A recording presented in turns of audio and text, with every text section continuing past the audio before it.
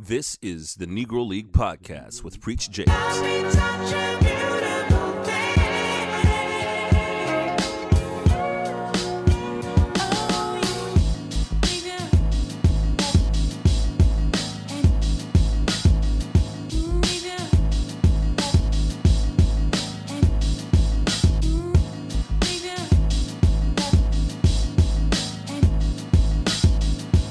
One, two. I'm here to get with the shits, man. This is the Negro League Podcast, blah, blah, blah, blah, blah. Wanted to do a quick intro because we had an episode ready to go, but I felt like it would make more sense to hold back a week because when we recorded it, it was right before the passing of Kobe Bryant, and I just was not in the mood or felt like it was appropriate to be like, hey, I got a new podcast, because everybody was pretty much mourning, and I know I was one of them. So, I want to get this quick intro just in case the episode came out and there's no indication of it. So there's a couple of things that's happened since the podcast. Kobe, his daughter Gianna, and 7 other people passed away in a helicopter crash, and Patrick Mahomes and the Kansas City Chiefs won the Super Bowl. And Patrick Mahomes won MVP. So I'm guessing another podcast episode, I'll talk a little bit more about that stuff. I got some more guests coming in and all that good shit. But I just wanted to give about a week or so of just chilling out with the pod after Kobe had passed away, because I just was in no mood to hear or see anything. I kind of had to stay off social media a little bit because it was just a lot of shit, So yeah, enjoy this episode, and see y'all soon. Peace.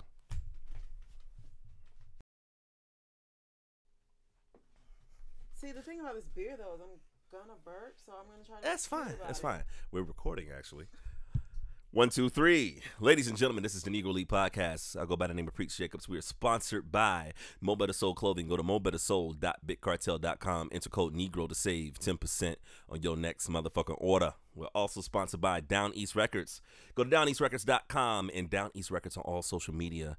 Enter code Negro to save 10% on your next vinyl order. We're back here at the Loneliest Drunk Podcast. I'm sorry, not the Loneliest Drunk. Negro League. I got a bunch of podcasts. I mean, whatever. There's a bunch of podcasts I got to keep up with. We have another guest in the building. This is kind of the follow-up to the last episode. If you guys listen, shout out to the homie Abyss that did the last episode. Came all the way from Atlanta. We have a special guest. Tell people what your name is. I am Nicole. You're so far away. Get closer. Oh, hey. No, actually, I am Colah be talking, because that's what happens when I get on the mic. That's what I turn into. What happens? Oh. I turn into Colah be talking. Colah be talking. I just be talking. Colah be talking. Thursdays on UPN. I didn't come from Atlanta. I drove all the way from Irmo. Hey, y'all. Oh. So wonderful to be here. For our 2 listeners, Irmo, South South Carolina. Right. Irmo, South Carolina. Yeah. So, yeah. So, tell us about your wonderful podcast that you have. There's so much that I could tell you. Let's see. It's called Black in the Garden, right? Mm. At the intersection of Black culture and horticulture, because it's so many Black, well, not so many Black, that's the problem. It's so many white fairies and gnomes, and that really just got on my nerves. White fairies and gnomes? Yeah, because I'm going, there's so many reasons why how the podcast came to be. Mm-hmm. And I just... representation first and foremost over everything, because I just noticed that, the podcast that I was listening to when I was listening to podcasts, I still do, but so many gardening podcasts. Let me be very specific about the genre. Okay. Listen to all of these podcasts, and everyone is pretty much white. And it's white people planting kale. Well, they have some interesting subject matter. However, white people have a certain way of centering themselves when they're doing whatever it is that they do. Okay, give me an example. What do you mean? Well, I'm going to give you an example. It's like they do a rap song and they bleep out the niggas? No. That's not where I'm going with this. See, you're trying to beat me to the punch. Which white people, if you are rapping a rap song, it might be in your best interest to just chill. Don't say niggas. Don't do all that. And Halloween, don't put blackface on. I'm just saying. It's 2020. We still got to tell them this. Every Halloween, I have to have a disclaimer that I'm like, I'm like, if your Halloween outfit requires you to put paint in your face to change your race, unless you're the Incredible Hulk, don't do it. Yeah. Yeah, no, just green, not black. Yeah. Only green. Or if you watch The Watchmen, you ever watch The Watchmen? No. Okay, well, he's blue. It's Dr. Manhattan. He's blue. Okay. So that'll work. Blue yeah. works? Yeah, blue works. But okay. Yeah. But yeah. Not too dark blue. Not too dark. Navy blue. Oh. It's like almost Smurf. You still get your ass beat. Yeah. Okay. Well, thank you for giving me that education. And, well, that's not really for me because I know blackface is just not my thing. Please don't do blackface for Halloween. You ain't going to do that, are you? But see, okay, no. You talking to the white people. Listen. So look, okay, so let me go back a little bit further as far as what was happening with the white censorship. With the white censorship is, so what happens is you're listening, but you don't hear any kind of references that really, well, let me just say me, not you, because I don't know what y'all be doing out there, the two of y'all that are listening. So look, so I'm listening and I don't hear any kind of black references. It just sounds very dry to me. Okay, can we just put it like that? Okay. There are these shows that come on like PBS, I believe. There's this one show, I can't think of the name of it because that's just how boring it is. But really, it's a garden show, but it's like these elderly white people and they are just not very appealing to most people, I would imagine, but definitely not someone who has the capacity for black. So what's the show? Is it like giving like recipes on how to make a fucking, I don't know, Caesar salad? No, it is a garden podcast. Not podcast, my bad. It is not it's show. a TV show. Mm-hmm. Like it is televised. But anyway, so back to the white censorship. What happens is with black people, we have a way of talking about what our experience is, and culturally, our experiences are different. Just being like the name of the show, being black in the garden. The actual act of being black in the garden, there's so much to it. It's a revolutionary thing. Also, there have been accounts of several people across the country who they've had the police called on them because they're community gardening. And the cops are like, niggers don't garden. It's like, yeah, pretty much, yeah. But they're community gardening, and I mean, you could probably guess that race that called the police on them, but they're just out there minding their black ass business and, just trying to make sure their turnips are straight or whatever, and all of a sudden they got to deal with the police. You know what? There's a book that I have that I think it'd be really kind of cool for you to look into this. There's an author named Michael Twitty. Shout out to Michael. Who I'm trying to bring here to do some talk back stuff and do some speeches or whatever. He has a book called The Cooking Gene. Ooh. And one of the fascinating things about him was that when I first came across him, I wasn't a fan of him because I took everything out of context. Because so basically he has I don't know if he's still there, but he had a culinary, what do you call it? It was a residency at Williamsburg. Right. So Williamsburg is this historical place where everything looks like the fucking 1700s. I went there on a field trip. Yeah, when I was in the 6th grade. Yeah. Oh, wow. Yeah. Wow, okay. But what he does is, as a black man, he shows how enslaved people, this is how we prepared our food, this is how we did this is how we did that. So essentially, he's dressed the way that our ancestors were dressed, and he prepares the food the way our ancestors prepared the food. And when I first saw it, immediately the black power ass nigga in me be like, man, what this motherfucker dressed like a slave for? Oh, no. But listening to him talk about it, it was pretty fucking fascinating, and he's pretty fucking brilliant. And he says that he does this so we know what our people had to go through, how to prepare this. And his book, The Cooking Gene, wasn't just talking about how our ancestors prepared the food, but it was the connective tissue about him tracing his ancestry back, right? So one of the things he talked about was this. So the stereotype about niggas loving chicken, black people love chicken and this and this and this and that, was basically like, look, man, this was something that was used as a currency with our ancestors, because white folks didn't know what the fuck to do with it. Because, like, you know what I mean? Like, season it first. They didn't know what to do. So we use chickens as a way to buy our freedom. We use chicken to be able to help, if I'm married, let me buy my wife from another plantation, that type of thing. So that correlation between chicken and black people has such a historical significance that we don't even know. And so at the beginning of the book, he traces his entire family back. And he's such a fascinating story. He's a black man. who this culinary expert who teaches all around the world. He converted to Judaism, and he's gay. So like his whole story about how he kind of brings all those things together is insane, and I think it's pretty brilliant. And he said the great thing about him being involved in the process of growing the food, cooking the food, eating the food is saying we need to know what our ancestors went through, and also our plates tell us who we are. Oh yeah, our plates tell us who we are. Yeah, so, I like that. Yeah, he's pretty gangster. So I will look into that if I was you. But like everything that they do, they grow it. They it's like from farm to table type of thing. That's it. Yeah. You know, that's like kind of trendy right now, but now we're gonna have to get into this whole thing where there's so much connectiveness. You know, like you said, connective tissue. Mm-hmm. So when we say farm to table, now that's like a cute trendy thing, but that just used to be how it was. Yeah. I meant to take out my computer before we got started, but okay. Do we need to pause and take a break? Let's take a break. All right, ladies and gentlemen, we're gonna take a break so she can pull out her motherfucking computer. Hold on. I don't want to. Yeah. We're back after we got done with our cigarette break. Did you find all the stuff that you was looking for?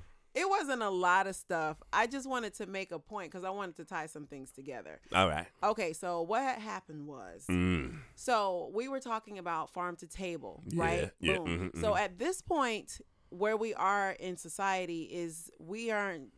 I mean, it is farm to table, but the farm is like way far away from the table instead of it being what it used to be, which was it was garden to table, and your produce, you know, you grew it yourself, and you went out in the yard or in the field and you picked it, and it was like right there on your own property, and you brought it in the house. Somehow we have gotten to this point where we are reliant for all of our food needs on the grocery store. Now, here's where a fun Black history fact comes in. I just was reintroduced to Frederick McKinley Jones, and he is the inventor. I'm just reading this right off of farmproject.org.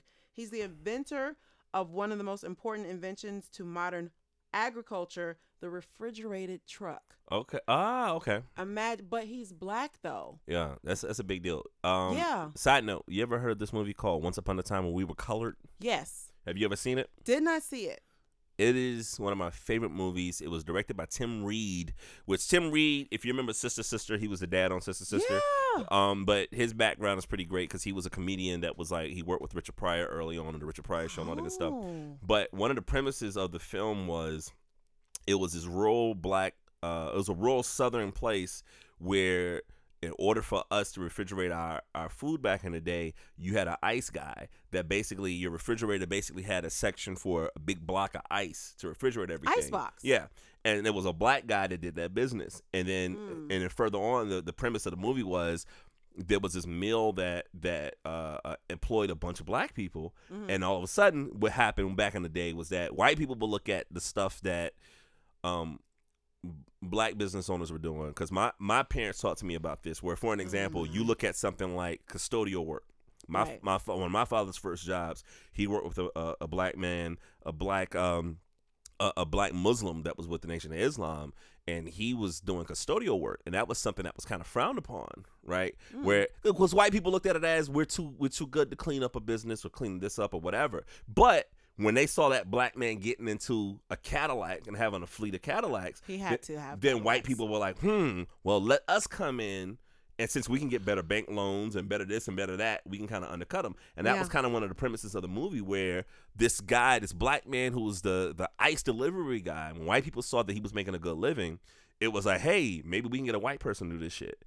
And there was a part in the movie that I don't want to give it away because you should really see it, where they were trying to force all the Black workers working at this mill that said, if you want to keep your job, you have to go to this white guy to get your ice. And there was an amazing moment in that movie that just really, really struck me. But it's kind of one of those things when we're talking about, you know, Black entrepreneurship, Black businesses, and even if you're growing your own food, that in some kind of way is Black entrepreneurship. And my thing about it is, there's a word for that. What do you have? I call it plantrpreneurship. Okay, tell me. Plantrpreneurship? Plantrepreneur, but plantrepreneur, it sounds fancier that way. All right, okay. Indulge me.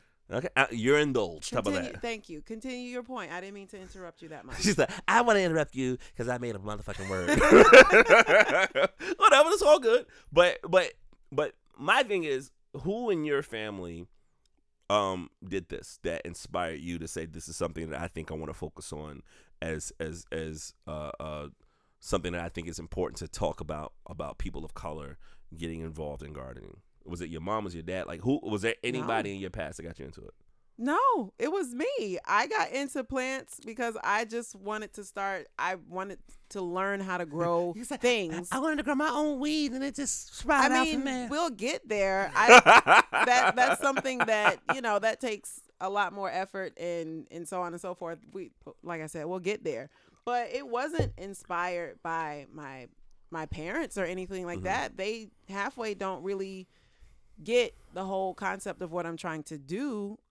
Similar to a child who is coming into an adult child. Okay, coming into their understanding of themselves as an artist, or just as a creative in general, or an entrepreneur. The struggle is similar with what you have to deal with between how your parents are like, what is you doing? Like, you're not clocking in nowhere. So what is this all about? Yeah. And you're getting shit for it. And that's the thing about, like, especially like black Southern parents, is that I used to think that my father would just like hated the shit out of me, but I don't think that was the case. I think that there's a few things when I look at black rural Southern upbringing, and especially black Southern rural men, is that number one, growing up, my father had difficulty communicating with me, and I thought it was personal. But what I realized is when he grew up, black folks didn't have time for kids. You know what I mean? Oh, that's true. So the approach is basically the black man in the house didn't have to be a communicator. He just had to be a provider. So it's basically like, yo, all right, you got food on the table, clothes on your back, roof. All right, well, shut the fuck up. And so the idea of speaking to your kids, or even the concept of good husband, good father, is kind of a new concept. You know what I mean? Like all of we have evolved. Yeah, like Gerard Carmichael had a joke. He said, if you're really honest about your granddad was probably a piece of shit. You know what I'm saying? But like, he wasn't trying to be. He wasn't trying. He just didn't know any better. He's like, at some point, your granddad probably hit your grandmother. You know what I mean? Like, my granddad was a piece of shit. Hey, Jake Branch, rest in peace. But he did. But they didn't know any better, and that's where the evolution comes from. So when I think of things where we're talking about the idea of being an artist, that's foreign to them. You know what I'm saying? Because they're like, yo, you get out of school, you get a job. And so the idea of, because technically to be an artist, you're basically creating your own opportunity. And so you're basically like, conjuring something out of thin air and trying to figure out a way to monetize it. I like the word that you use. That's exactly what it is. Yeah. Well, no, because I really, as I have been on this journey, and it hasn't been a whole long time where I've been so intensively on the journey. Very recently, I realized, I have all of these. The way I put it was, there's literally a building in my mind. I can see the structure. Okay. So what I have to do is kind of like figure out how to build that structure outside of my mind so everybody else can see it. What color did you paint the building? Oh my God. No. It's like a fuchsia. It might be like it's blurple. Shades of purple. Yes. Blurple. Yeah, shades of purple for sure, because purple's my fave, purple's my jam. And just knowing that there's this thing that exists in my head, but it's only in my head until I can figure out how to create all this structure and everything so that everybody else can see it. And it's frustrating because you're like, I know what it's going to be. And then nobody really wants to fuck with you until they actually can see it, especially if it's something where you're getting a lot of acclaim and notability for it. And then it's a whole different situation. Well, I think it's just the trauma of black people in America, where it's basically like, there's this statistic that if you open up a business or a restaurant, the statistic is you don't know if you're going to survive unless you make it to 5 years. So technically, or by the numbers, businesses are expected to fail if you don't make it to 5 years. And so in order to be an entrepreneur, you have to have the freedom to fail. Yes. And that's the thing, is that white folks always, even if you look at something like sports, where it's just like you'll have a white coach in the NFL. He don't do very good. He gets fired. Somebody else is going to give him an opportunity. White mediocrity is very Oh, real. man, look here, man. Like, look. And they get by on mediocrity, where we have to be like A1 super duper awesome, great, Yes. top of the line. And look, that's not fair. Black mediocrity is not something that, it's not that we have to celebrate it, but can we just have the space? But Tyler Perry? But let's be honest about it too, is that in order for us to get into these spaces, we can't be mediocre. It always has to be this. It's like if we look at I'm a big baseball guy, and when you talk about like Jackie Robinson and stuff like that. So if we talk about Jackie wasn't the best player that the Negro Leagues had to offer, but Jackie was designated because he had the infrastructure internally to be able to like put up with a lot of stuff. And a lot of the shit was like, hey man, he was told like, look, we're gonna bring you in to play for the Brooklyn Dodgers in 1947. Give us 1 year. No, I think it was 2 years. Give us 2 years where you just shut the fuck up. Give us 2 years that when you play in these games, people say a bunch of racist shit, a bunch of terrible stuff. I need you to shut the fuck up for 2 years. And that was, and the reality of it was, Jackie was chosen because he had the temperament for it. There was a lot of players that would have a lot better that if they didn't put up with that, then maybe Major League Baseball was like, see, we can't bring niggers in here. You know what I'm saying? And so there's this threshold that black people always had to deal with, where either A, we were brilliant, but we had to kind of like suppress how brilliant we were, or suppress our frustrations because we felt like that if we talked about, upper management and what needed to be handled, that we feel like our opportunity is going to be taken away. And that's just something that's traumatic, because we still deal with that to this day. Yeah. And so being an artist or doing something on an off-beaten path, our parents are ultra paranoid about that. You know what I mean? Because they don't have a playbook for that. You know what I mean? Playbook, that's valid. Yeah, they're terrified of it, But they're living in a different time in their head, and this is something that I specifically have had a conversation about and have been, kind of informed about, is that they're judging the whole situation based on what their principles or their values are, which are outdated. That's what it is. It's outdated. There's a book called you in these books, man, nigga. She's you like, be reading. How you be like, you say that in a negative, like, nigga, why you be reading shit? She should watch it's not that. even that. What's it's that new Tyler Perry movie that's out? What's it called? Fall from Grace. Yeah, you should be watching Fall from Grace. Don't be reading books. No, don't look at that. Well, we do better things with our time. Well, there's a book. I hear you in the back laughing. There's a book called Guns, Germs, and Steel. Yeah. And it basically puts stuff in perspective like this. Like when white people be on some shit like, well, black people were savages, and if they were smarter, they wouldn't have been taken over by slavery, whatever. It's bullshit. And those are the arguments that you hear racist white people say. So Guns, Germs, and Steel says that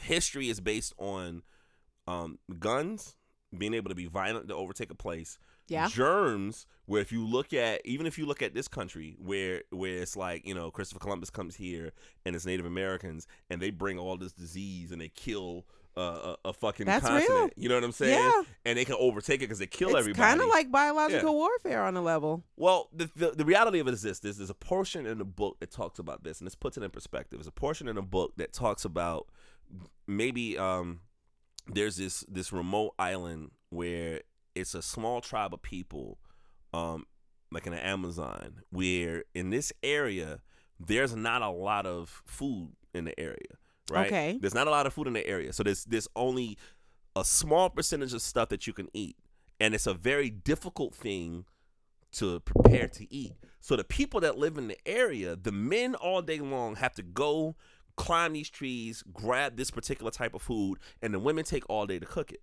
And I say that to say this, is that if you're in an environment that is so agriculturally stressful that your entire day is preparing and eating food, then you don't have time to focus on science. You don't have time to focus on art. You don't have time to focus on these other things. And so what happens to black people in America when it comes to being artists or being creatives is that shit is so crazy and so fucked up, and the rat race is so terrible that the concept of investing in artwork doesn't exist with my family. You know what I'm saying? That is very understandable. That's a you know very what I'm practical saying? way that you have put it into that context. I mean, even photography. It's that there's no picture. There's one picture of my dad as a child.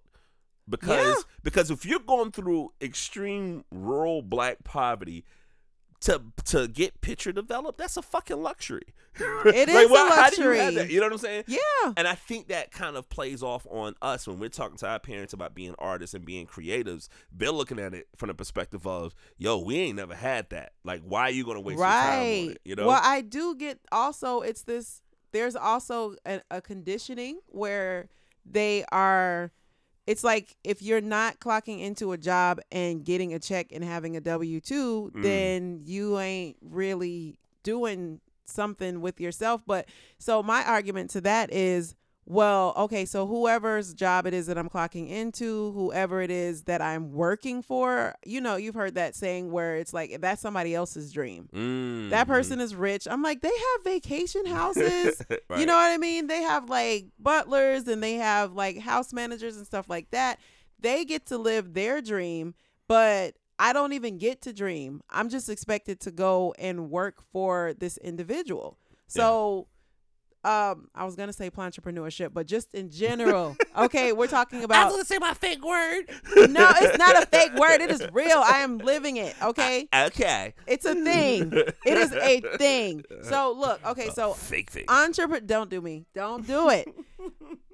Entrepreneurship is important for us as a people so that we can reclaim some independence. There's this whole concept of, I used to be very much rolling my eyes when I would hear the term living your dream, follow your dream and all that stuff right there. It's just like, what you mean? Like, I'm not asleep though. Like, stay woke. What about that? Okay. Oh, snap.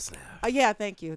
So no, look. So what happens is when we're thinking about the concept of following the dream, this is what it really is. Everybody is put on the earth with a specific set of talents, abilities, and interests. And according to your abilities and interests, that really determines what you should be doing and what you should be contributing to society and what you should be contributing to the world. And in an ideal, utopian kind of situation, we would be able to do that thing and we would be able to get paid for that thing. But here's the cool part though. Those who are the entrepreneurs, I'm not even saying successful or not successful, but especially consider the successful ones. Those are the ones who have figured out how they can like do what they really want to do and live the life that they want to live and make a living. Like they get to just live their dream. Like that literally is it. I'm not sure if I put all those pieces together in a way where it's like you get it, but does that make sense? Well, all right. Playing armchair psychologist. All right. What's your dream? My dream? What's your dream? Okay, so I just really like to grow stuff. So that's how all this gardening stuff came about. Cucumbers, the end. I do. Okay, so I know that one of my talents and abilities is being able to grow things. And I'm not even saying that I'm the best one out here doing it. I'm not even going to sit up here and lie to you about that. I'm also, and this is important to know, I am a hyper creative. I am always wanting to do this, that, or whatever. It's not just gardening types of things. It's like me wanting to try my hand at comedy, me wanting to be a comedian, me wanting to host workshops, me wanting to do empowerment for women, and also just wanting to, like, sometimes I just want to get a sponge and some paint and just like throw it all over the walls. And it falls back to what we were saying before, is having the freedom to fail. It's freedom. Yeah, the freedom to fail, because white folks, I think, historically feel like, hey, we can experiment, we can do this, we can do that, and there will always be somebody out there that'll give us another opportunity. Whereas us, we're like, man, if we fuck this up, we ain't gonna get another one. You know what I mean? That can't be. That is so traumatic. And that's a difficult way to live, that we feel like scarcity. That if we fuck up anything, that we'll never have another opportunity. So the comedy thing. Yeah, sure. All right. So if you got here's the funny thing, right? So I used to do radio, and the funny thing about radio is this: everything is like hyper elevated. So for an example, if you're hanging out with a friend and there's 60 seconds of silence, it's not a big deal. Okay. But if you're on the radio and something happens and there's silence for 60 seconds, dead air. Yo, it's a long fucking time. That's a big deal. So I say this to say comedy, I look at it the same way, where it's like people be like, yo, man, put me on stage, give me 15 minutes. 15 minutes on stage to do comedy is a long fucking time. I feel you. So I tell people 2 minutes is a lot. So my question would be this. Your comedic debut. Uh-huh. If you were given like 2 minutes, like, do you have like a story or a joke that you got that you can give? That'd be your icebreaker for when you're like doing your comedy. You know what? I actually do not, and I'm gonna tell you why.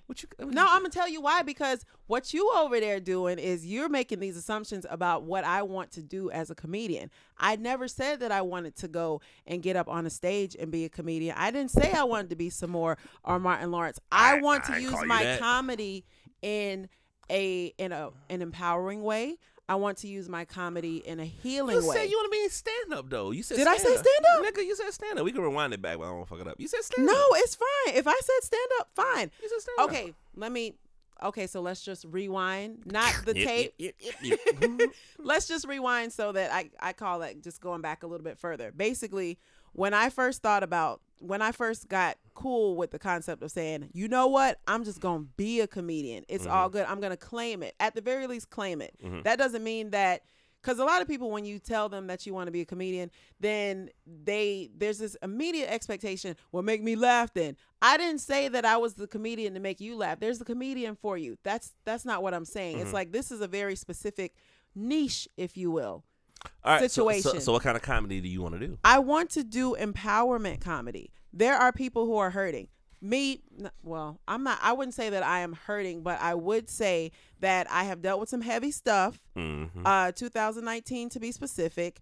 At this point in my life, I am going through a reconstructive phase. I am going through divorce right now. And so I understand that everybody else, or, others, women specifically, who are going through similar situations and having had heartbreak and, just hardship when it comes to just emotional things, they are in need of support, and they are in need of just lightening that emotional heaviness.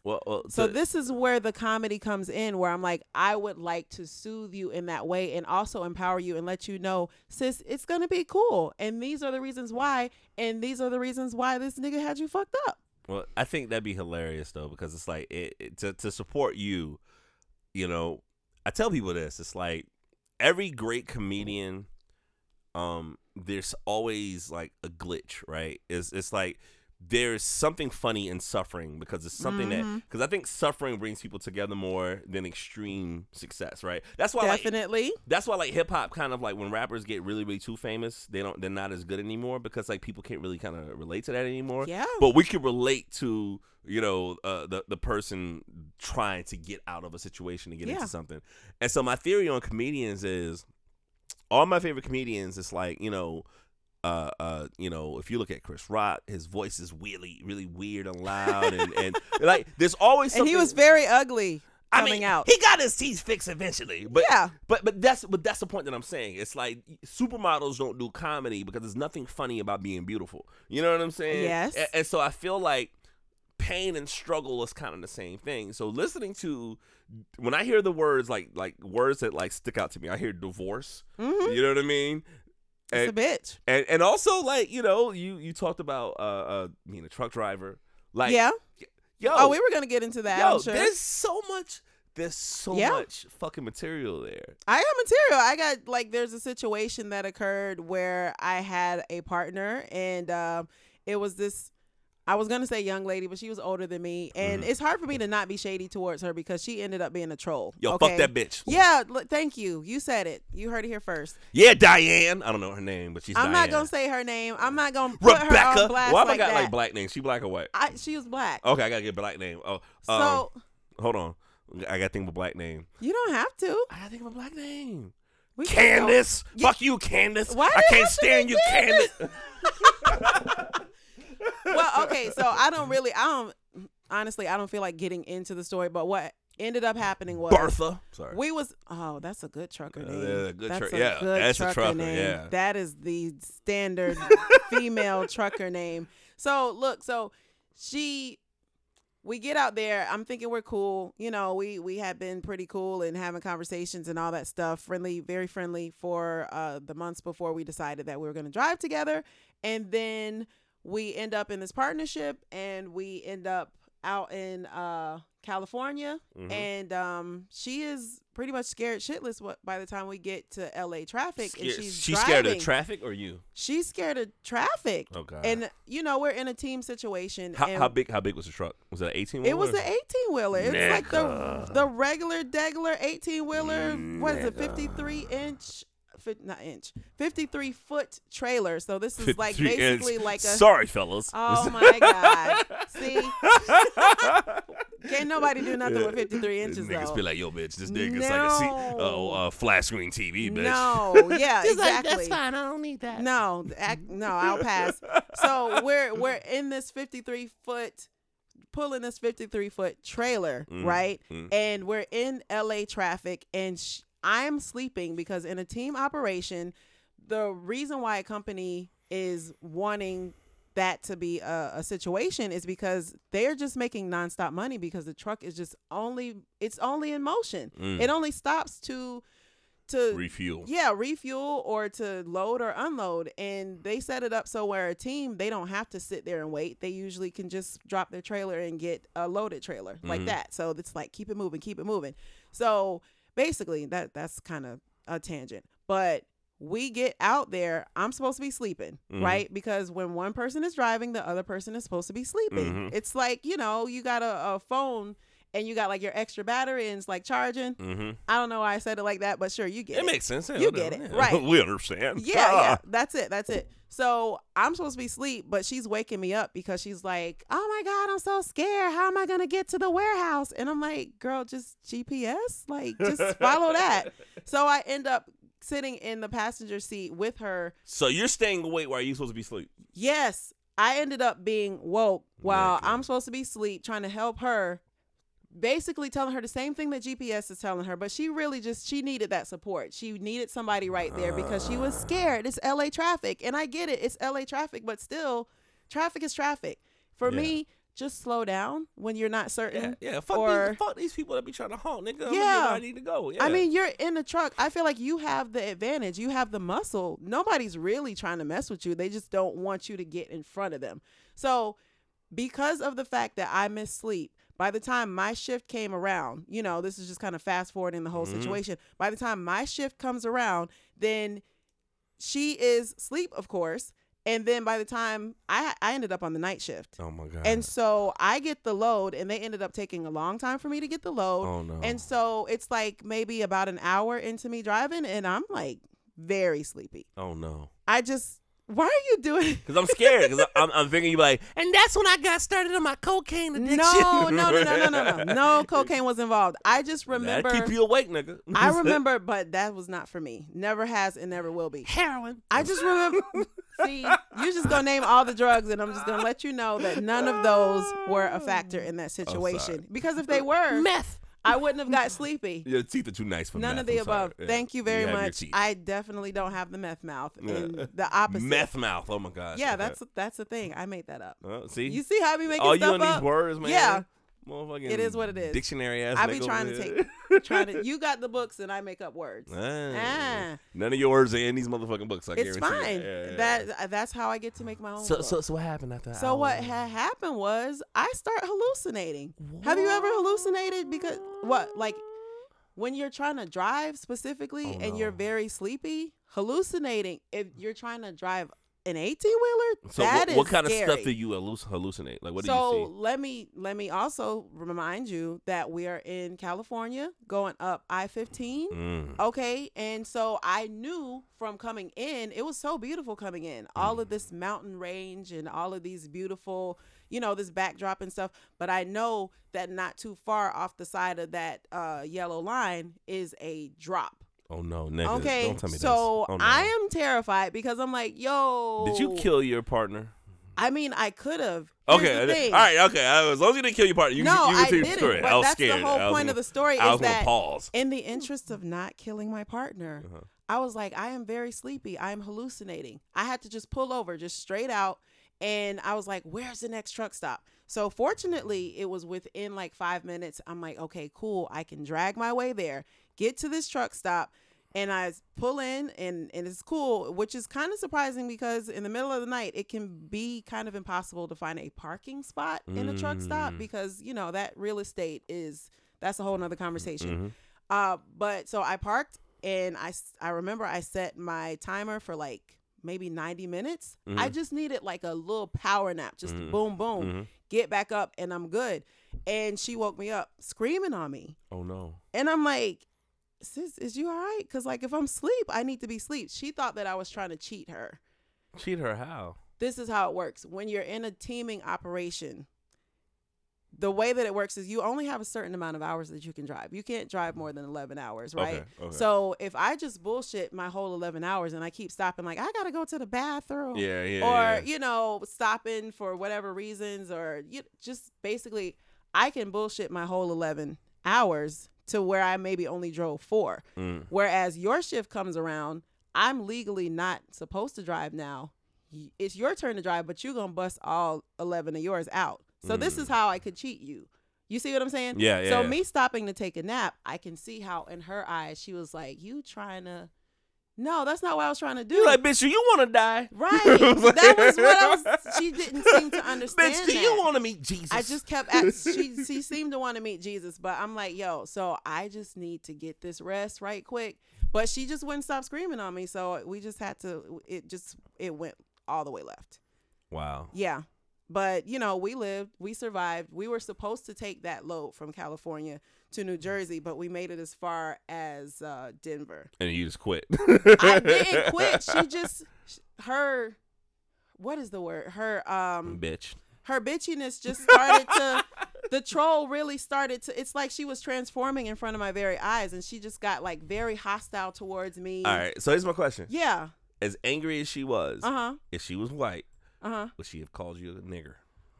Wow. Would you have been a coon?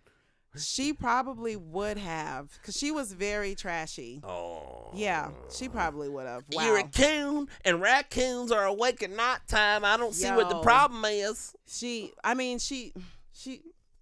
That was... Who this bitch? Let's I look did her not up. enjoy Let's look it. her up. Let's name this episode of this podcast after her. We're not doing that. Come We're not going to give her all of that. Yo, her name is Tracy. Teresa Jackson, nigga. No, her name is Tracy. I can't remember her last name. Tracy Jackson. This bitch is Tracy Jackson. Sure. Tracy, yo, fuck you, Tracy Jackson. Yeah, you ain't shit. Yo, when you driving in LA traffic, if you can't handle LA traffic, this ain't the job for you. It's not for you, girl. This ain't the job for you. Right. You know what I'm saying? Get a job at Whole Foods or Trader Joe's so you can talk to motherfuckers when they get their little salads and little avocado bags. You know what I'm saying? That's what you need to do. You don't need to be driving no trucks. You know what I mean? That's what she needed to do. But look, okay, so go. I'm sorry. I got a cool segue for you. We're going to go right back into gardening. Oh my Remember, God. I told you. She's like, I was planting tomatoes in the back of the truck. I wish. I thought about it. I really did. This is what I knew. So, the guy that I mentioned, Frederick, Who's Frederick? He created the refrigerated units for trucks. Frederick Douglass, yes. Thermo King is the name of the unit. What's his name again? Thermo King. What's his name? His name is Frederick. Let me see. Hold on a second. Hey, Google. Who created Thermo King? Oh, she gonna Thermo King was founded by Frederick McKinley Jones. Oh, she telling the truth. Okay, Google, stay woke. Hey, Google, tell me about Frederick Kinley Jones. Is that what's I could have told you. It's right here. Summary from the website biography.com.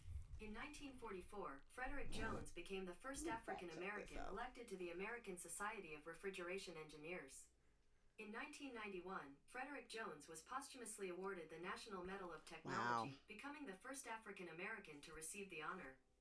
To find out more, look for the link in your Google Home or Google Assistant app. Thank you. I love you. Thank you. I love you, Google. I did not realize we were gonna have Google as our special co-host. If you listen to the podcast, she's like the star of the show. Like every podcast, we have to ask her a question, and she kind of. It's fine. She comes through. Yeah, I was following along with the text because I had to make sure she wasn't gonna lie. What's Tracy's last name? No, I really can't remember because like there's been over like the past 3 years, there's been like this concentration of bullshit that has happened in my life where I can't really remember names and everything that happened. I can't hardly remember where I was half the time. You know, Google also tracks where your location. That's okay. You know your Google timeline.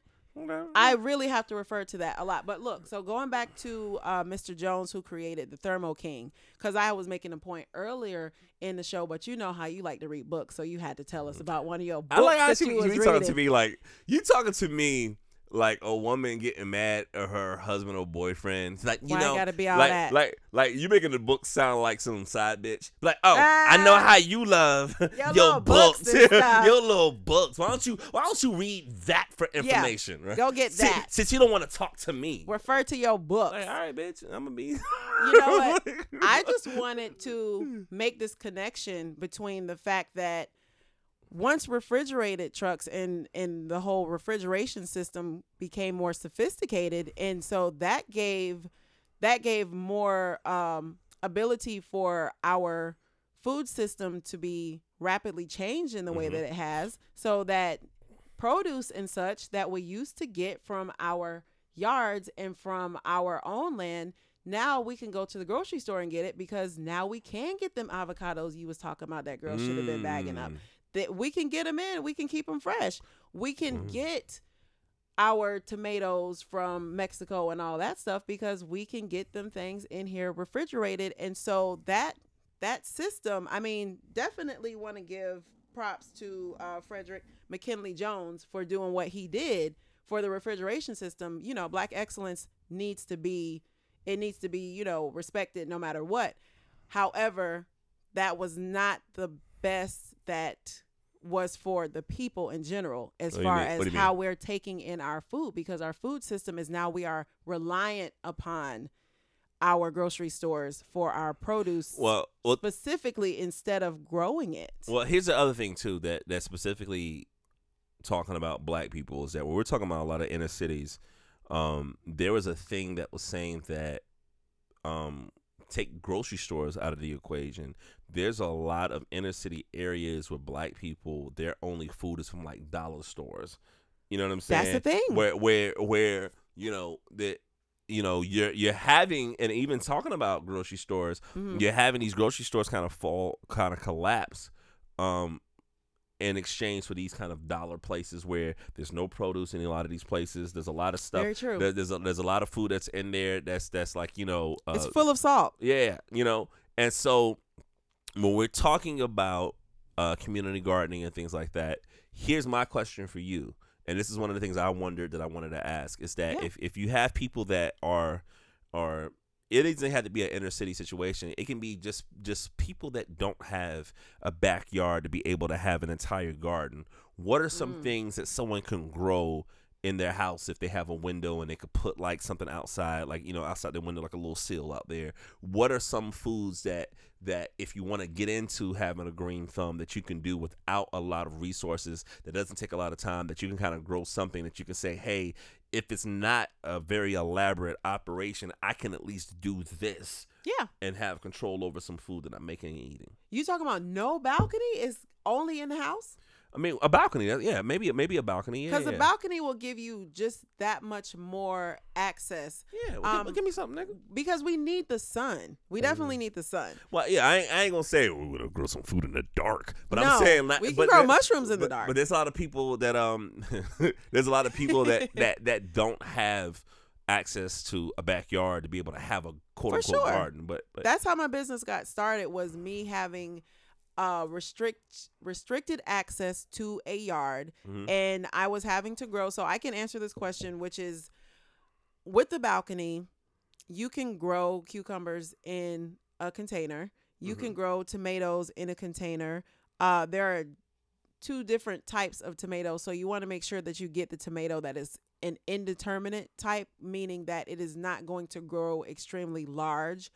You can also grow eggplant. You'll be surprised at what you can grow. Okay. What's the time on that from start to shit, I can eat this. How long? how long for the cucumbers? Cucumbers generally, I want to say about like 55 days, something like that. Okay. All right. If you got about 2 to 3 months, you definitely will be able to eat. Now, you can definitely grow your kale. Kale likes to be in a container. You can grow lettuce. Now, going back to going inside, inside specifically, lettuce does well inside. Okay. Definitely needs some light, but lettuce is a crop that does not like a lot of heat. All right. So you can definitely grow, like you can have your salad. You can grow spinach as well. Hey, girl, I put this shit on my windowsill. That's and now right. It's in your plate. And herbs as well, like mint and basil and I can make my own pesto. Okay. Yeah, you can make your own pesto. So when you're talking to black people and trying to like give them kind of the inspiration to start growing their own stuff, what's the common pushback you get, if any? Well, I don't really get pushback. Niggas from be like, black Kroger's people. right up the street, nigga. It's like just the whole concept of I've never done this before, and that's something that I would leave to people who I know how to do it.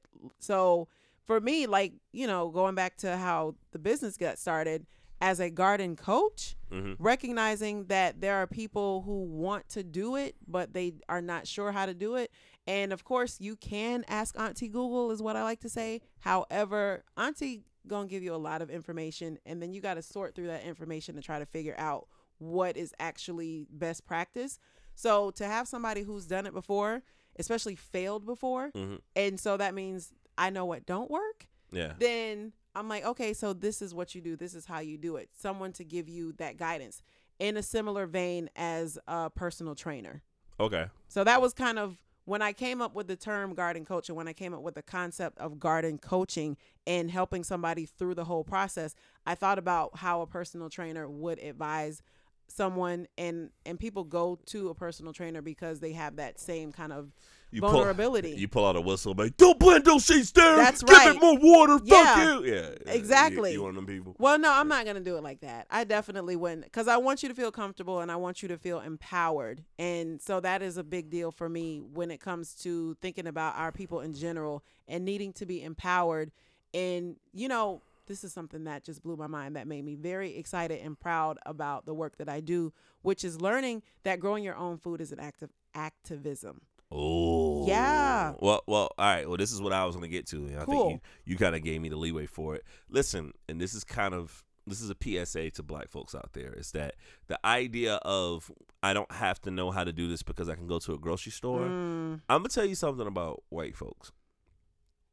White folks, especially when it comes to protecting themselves or looking after themselves, like the zombie apocalypse or whatever, you know, they're ready for that shit, because you got guns. You got white people at the shooting range.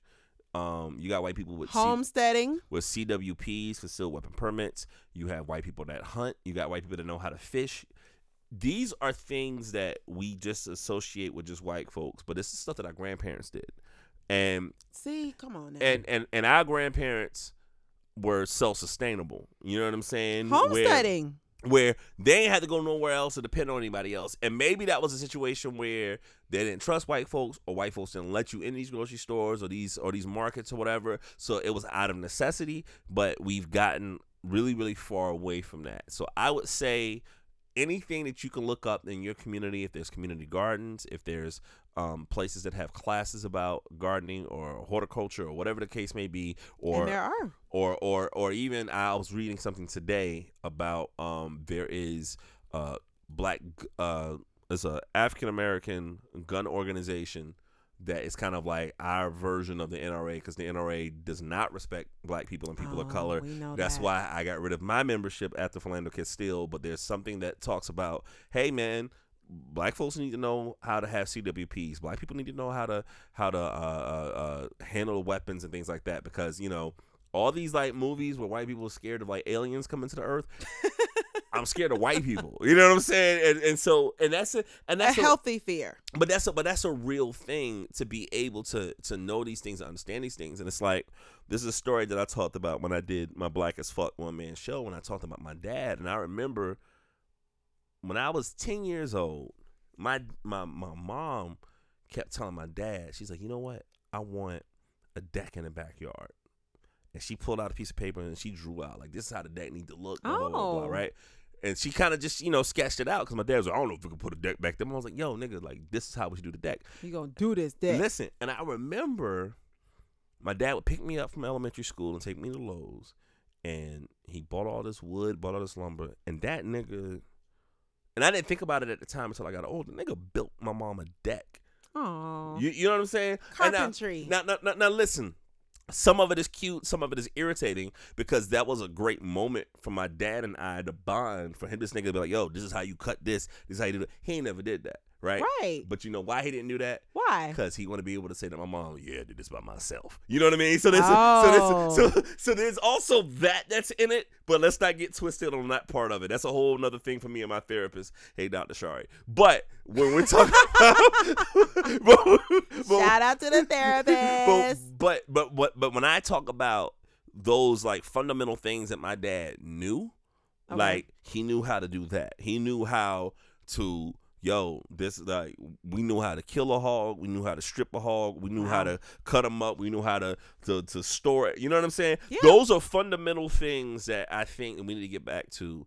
And gardening is one of them. We do need to. Absolutely. No, it's not like, well, maybe there will be a zombie apocalypse. Well, definitely there's... It's a cracker apocalypse. I'm so scared. Oh, shit. Definitely. The caucasity. Well, the caucasity of, because shout out to my white neighbors that might hear me yelling. I'm sorry. Yeah, well, they'll be all right. Yeah. White privilege. Sorry, Rebecca. So I was just talking about this on my show about how with Australia being on fire and with how global warming is happening and with the way that we can definitely attribute the destruction of the climate and all of the shit that's being put in the air and in the oceans and the way that the environment is being destructed to white supremacy. And because those are the white people are the ones who are owning these corporations and all this corporate greed and dumping all of these oil and stuff into the oceans and stuff. Mm-hmm. And also, all these factories with all of this stuff that's going into the air that is polluting the air. This is just my personal theory, okay? Mm-hmm. But I feel like, if we ask Google, my personal theory, white people ain't shit. She probably could back us up on this, but really, that's the global warming is real, is my point. And so because it is what it is, our our shores, those are they're getting eroded. Right? Mm-hmm. Like I was talking to someone from a nonprofit organization that specializes in environmentalism and things of that nature. And they were saying how in just a few short years, there's not really going to be coastal living. People that live on the coast are going to be moving inland because it's just going to be that much more volatile. So going to your point, we are going to have to get back to more sustainable practices such as gardening if we are expected to not completely destroy the earth. Well, essentially, you're basically saying that white people have to be less white people. But we're saying specifically, like, and this isn't hyperbolic in any measure. Miami 50 years from now, Charleston 50 years from now. I was thinking about Charleston. I didn't want to alarm the Charleston listeners. They're probably going to be gone at this rate. Here's my theory about white corporations and people that are the head of these things that are polluting the earth and doing all this crazy shit. Here's my theory on them. Okay. Is that, when we have these major corporations that are paying money to these politicians to keep a lot of these regulations on standby for these things to happen. When we talk about global warming and we have politicians getting paid to support these things that are fucking up the earth, my theory is this. These rich white folks or politicians are saying, I'm going to pocket this money because I have faith that even though things are fucking up, I have faith that scientists are going to work so diligently that at some point they're going to fix it. That is so lazy. I mean, but that's exactly what it is. It's like I really and truly feel that they believe. All right, Elon Musk, figure this shit out. You know what I'm saying? Like, I'm telling you that because that has to be the only reason why they do this. Because for people to act like saving the planet is a partisan issue. Oh, it's a Democrat thing. It's That's like, no, dumb. this is like both of us should want. We all have to live here. Both of us should want Miami to stay here. You the know what I'm sun is saying? going to be just as hot on anybody, no matter what set you claim. Look, man, it's when we talk about, you know, the Australian fires that's been going on for a while, or we're talking about the hurricanes that we get on a regular basis. We talk about all these like really, really ridiculous, exotic weather things that happen on a consistent basis. It's like that's the new normal. You know what I mean? When our winters have days that are 80 degrees, that's a new normal, and that's a thing that I just, you know. I feel like I'm in a safe space. Can I just say how I really feel like this is all gonna go down? I feel like we gonna die. No we matter. talking about the end terms. I'm not talking about like whatever's happened biblically, because that kind of is a little bit over my head with all that language. It's not, all of that is not necessary. This is how I see it as far as how the earth works. The earth doesn't need us. It really doesn't. Like the earth was already good before we got here, and somehow we here. And we are managing to do a very shit job of taking care of the earth. And so, like you said, hurricanes, natural disasters. You see what happens when there's natural disasters? We can't really do anything about it. You can't stop a tree from falling on your house or on your head or whatever.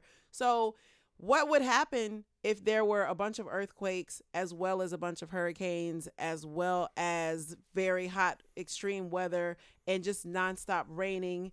Eventually, wouldn't we all just die? Yeah, Wouldn't all the buildings collapse? Like, we can't sustain if there were just a series of back-to-back natural disasters around the earth. Like the point that I'm getting to with that is that the earth could literally just swallow us up. Well, it's happening, and one of the things that's disappointing about the United States is that the United States theoretically is supposed to be the trendsetter when it comes to environmental ideals to kind of save the planet or be innovative. Yeah. So for an example, right, here's it, and I talked about this before. There was an article talking about the way Trump kind of got elected, where he's like, oh, the coal people and the southern rural people, and how, they're trying to kill the coal industry and blah, blah, blah. And you got a bunch of, rural white people angry that coal is being kind of taken out of the equation. We don't need coal. But that's the reality of it. Coal needs to be taken out. But I'm going to get to that in a second. But there was an article talking about the comparable thing for that was there was an article talking about the transition between maybe 100 plus years ago, where you would have like how we have street lights out here. Okay. Back in the day, it used to be a guy riding a horse with a kerosene lamp. And so when electricity was coming in, that outcry of shit, electricity is going to fuck up the kerosene guy, is the same thing that we're dealing with the coal stuff. So the reality of it is that the United States, our job isn't to get frustrated and to hold on to these old industries like coal, because we shouldn't be dependent on that. Petroleum. The innovation should be creating the innovation and training the people to give them new jobs. Yeah. So when we're talking about the flaw in American innovation, here's the flaw, and this is what someone said that I thought was pretty profound. If you would have asked me 15 years ago, how do I want to listen to my music at the gym, I would have said, oh, I want to listen to it on my portable CD player. That's what I wanted. But innovators aren't supposed to give us what we want. They're supposed to say, yo, I know you want this portable CD player, but here's the iPod.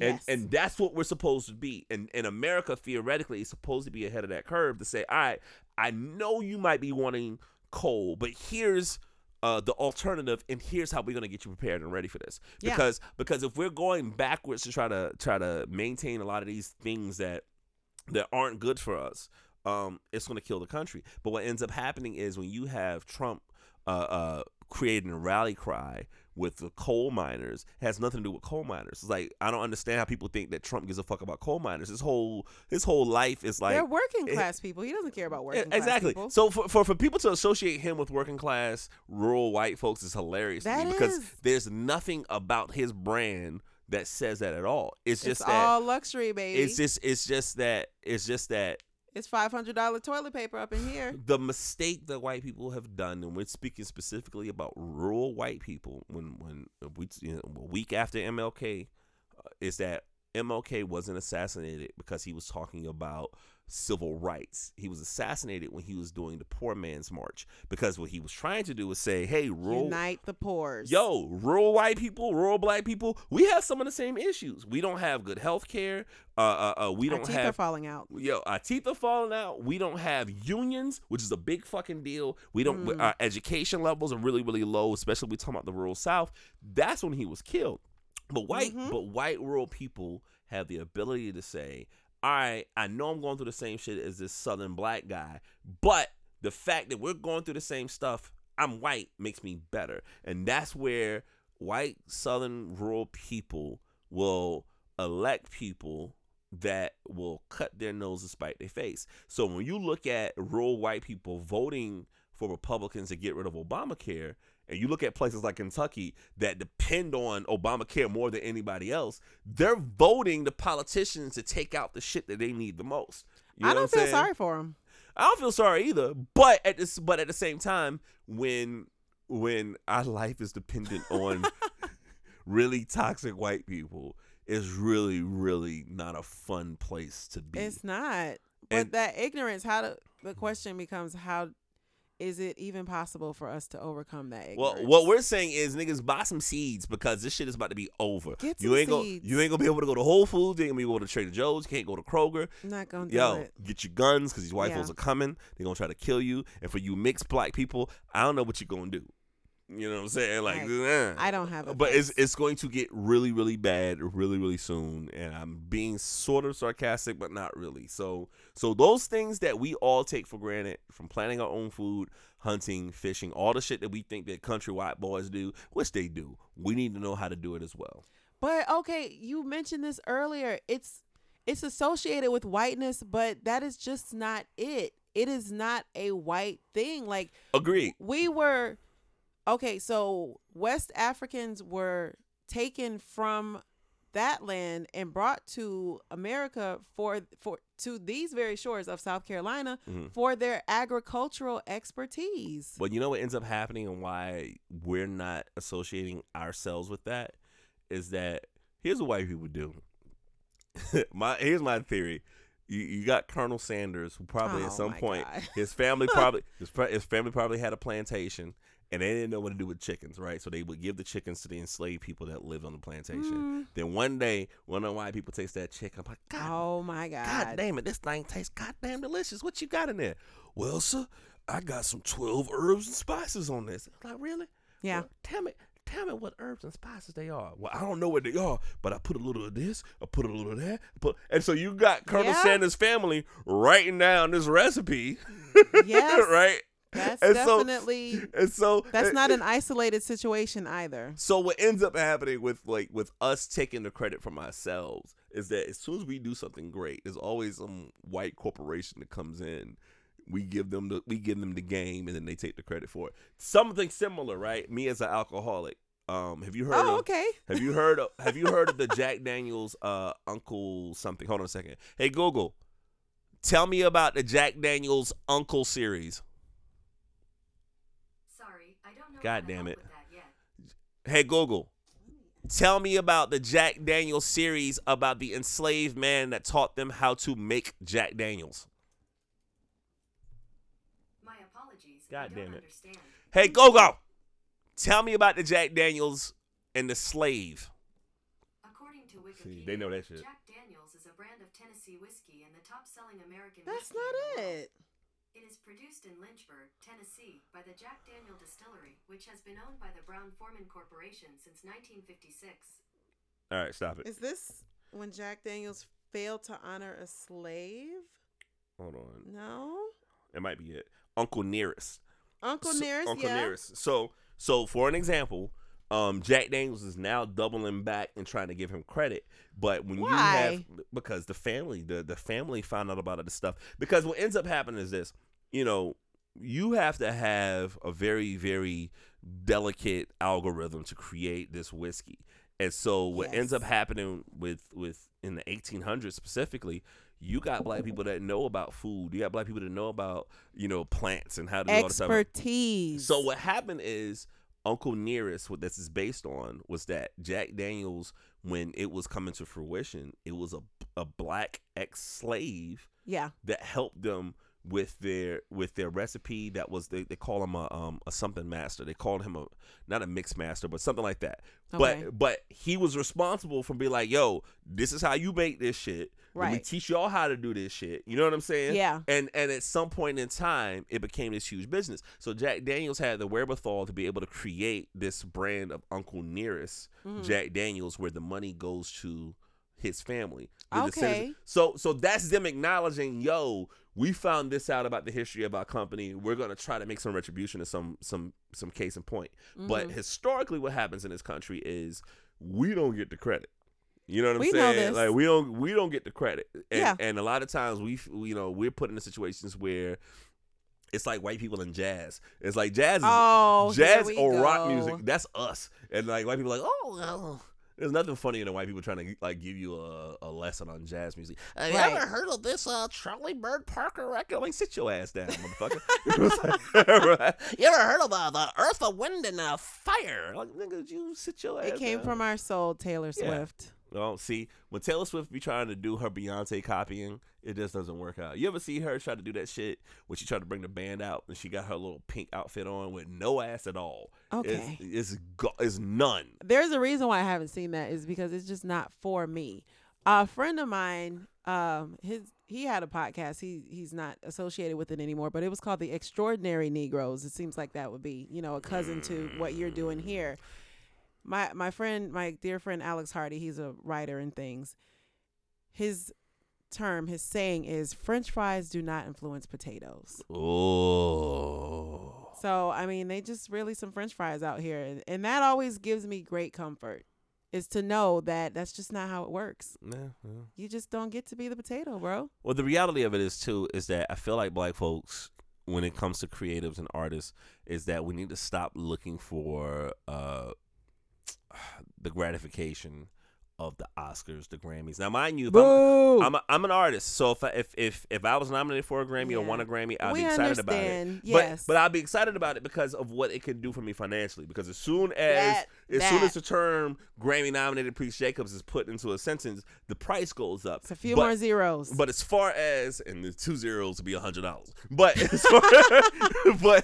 as far as the validation attached to it, I don't have it there. And I feel like, I say this all the time about hip-hop culture, hip-hop works its best when it's not seeking the approval of white America. We have to operate for ourselves and our people, and if they interested in it, you're cool. But you're coming into our territory. Show your respect, show your love, and it's cool. But to try to make you feel comfortable, that's not happening. Right. And so I take that ethos and apply it to everything that I'm looking at. So when it comes to, speaking of gardening, white people be like, why is it called black in the garden? Because this is something that the community needs, and y'all never had this hang up. So shut the fuck up. You know what I'm saying? Yeah, and also, I just knew I was having a black experience when I was like, out in the garden with my bonnet on and, like listening to, Earth, Wind and Fire or Anita Baker or something like that. I know that people like there's dudes outside in their do-rags, cutting the grass or tending to their landscape plants or something of that nature.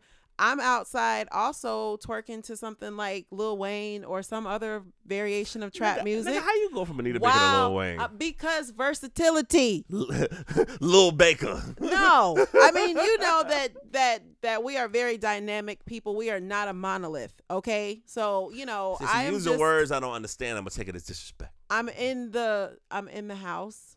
I'm playing music for my house plants. All kind of soul. Your house plants want to hear the Carter part too. They do. and we in there, we frying up our chicken or whatever, and we having us a good black time, and we are also tending to our plants, and we are having, like I said, a good black time. And there were just times where I would be dealing with certain situations. Like, I'll give you an example. I had some squash. Certain plants have certain pests that are associated with them. So there was a squash bug infestation. I look up under the leaf. I'm like, yo, no. So the first song that pops in my head is Bone Crusher, Never Scared. And I go into the house And I'm just like, nah, fuck it. I'm going to play the song. And it got me hyped up because I knew that I had to go to battle with these bugs. Okay? Because I'm like, and then I'm changing the words. I'm like, I'm outside in the garden. You think I'm a punk? You think I'm going to let these squash bugs eat my stuff? No. So I go in. I ended up burning the plant. That's another story. But I thought the story was gonna end in victory. You ended up burning the motherfucker. I didn't burn the whole. No, don't get me wrong. I did not burn the whole plant. Cremated the plant. Come on, nigga. I burnt the part that had the bugs on it because I just decided it was easier for me to just go in there and just let them go out in a blaze. Like, don't come in my garden thinking that that this is gonna fly. So I did not burn the whole plant. I just burnt the leaves that had those eggs on them. But that was a particularly Black experience that I had. And I'm like, I know I'm not the only one that is out here feeling this way. I think you're the only one singing Bone Crusher to squash. I think I could accurately say you're that. wrong. You can ask the listeners and the supporters of Black in the Garden. Mom, did you listen to Bone Crusher when you're growing squash? You're talking about 2 listeners to this one. I'm talking about I have my wonderful supporters of Black in the Garden. Oh, you ain't gonna have them after this. They're gonna be like, you didn't preach this podcast. I'm like, fuck that.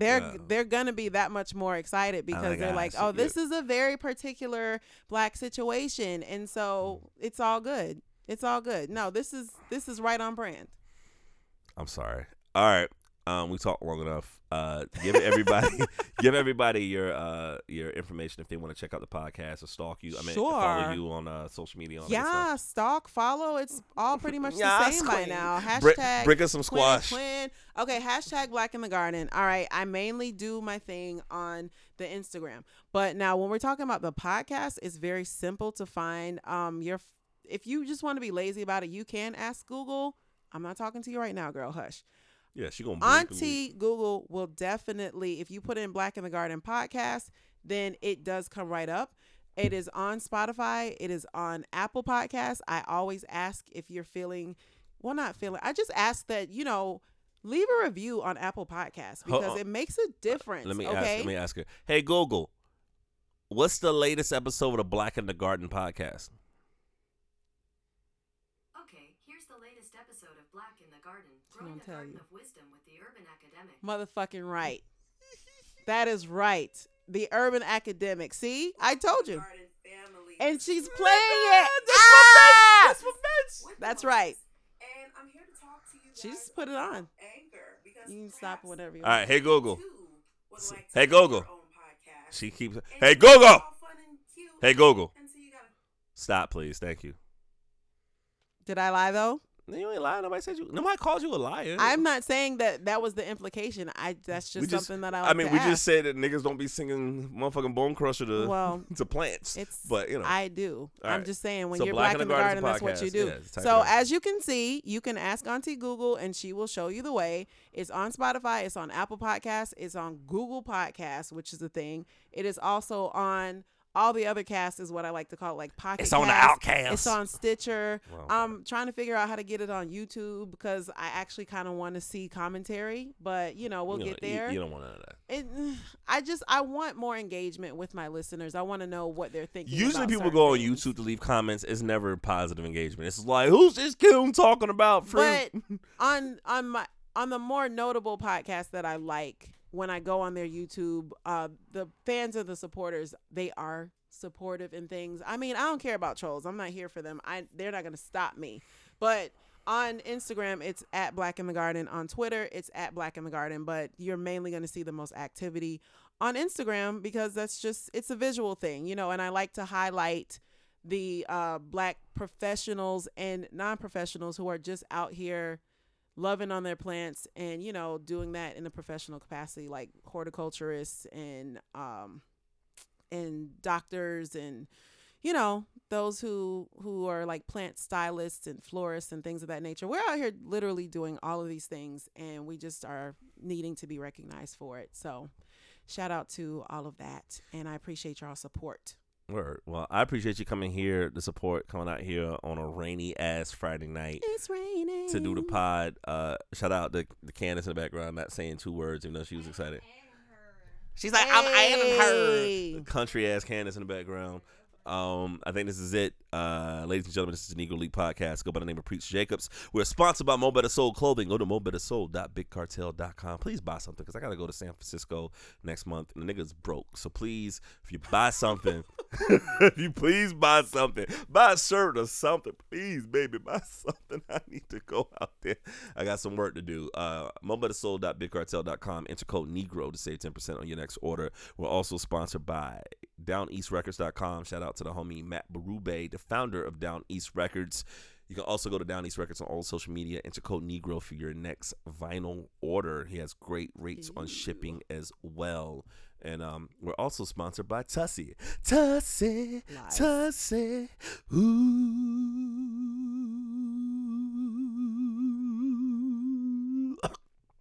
It's the Negro League Podcast. Thank y'all for listening. Peace. Nigga.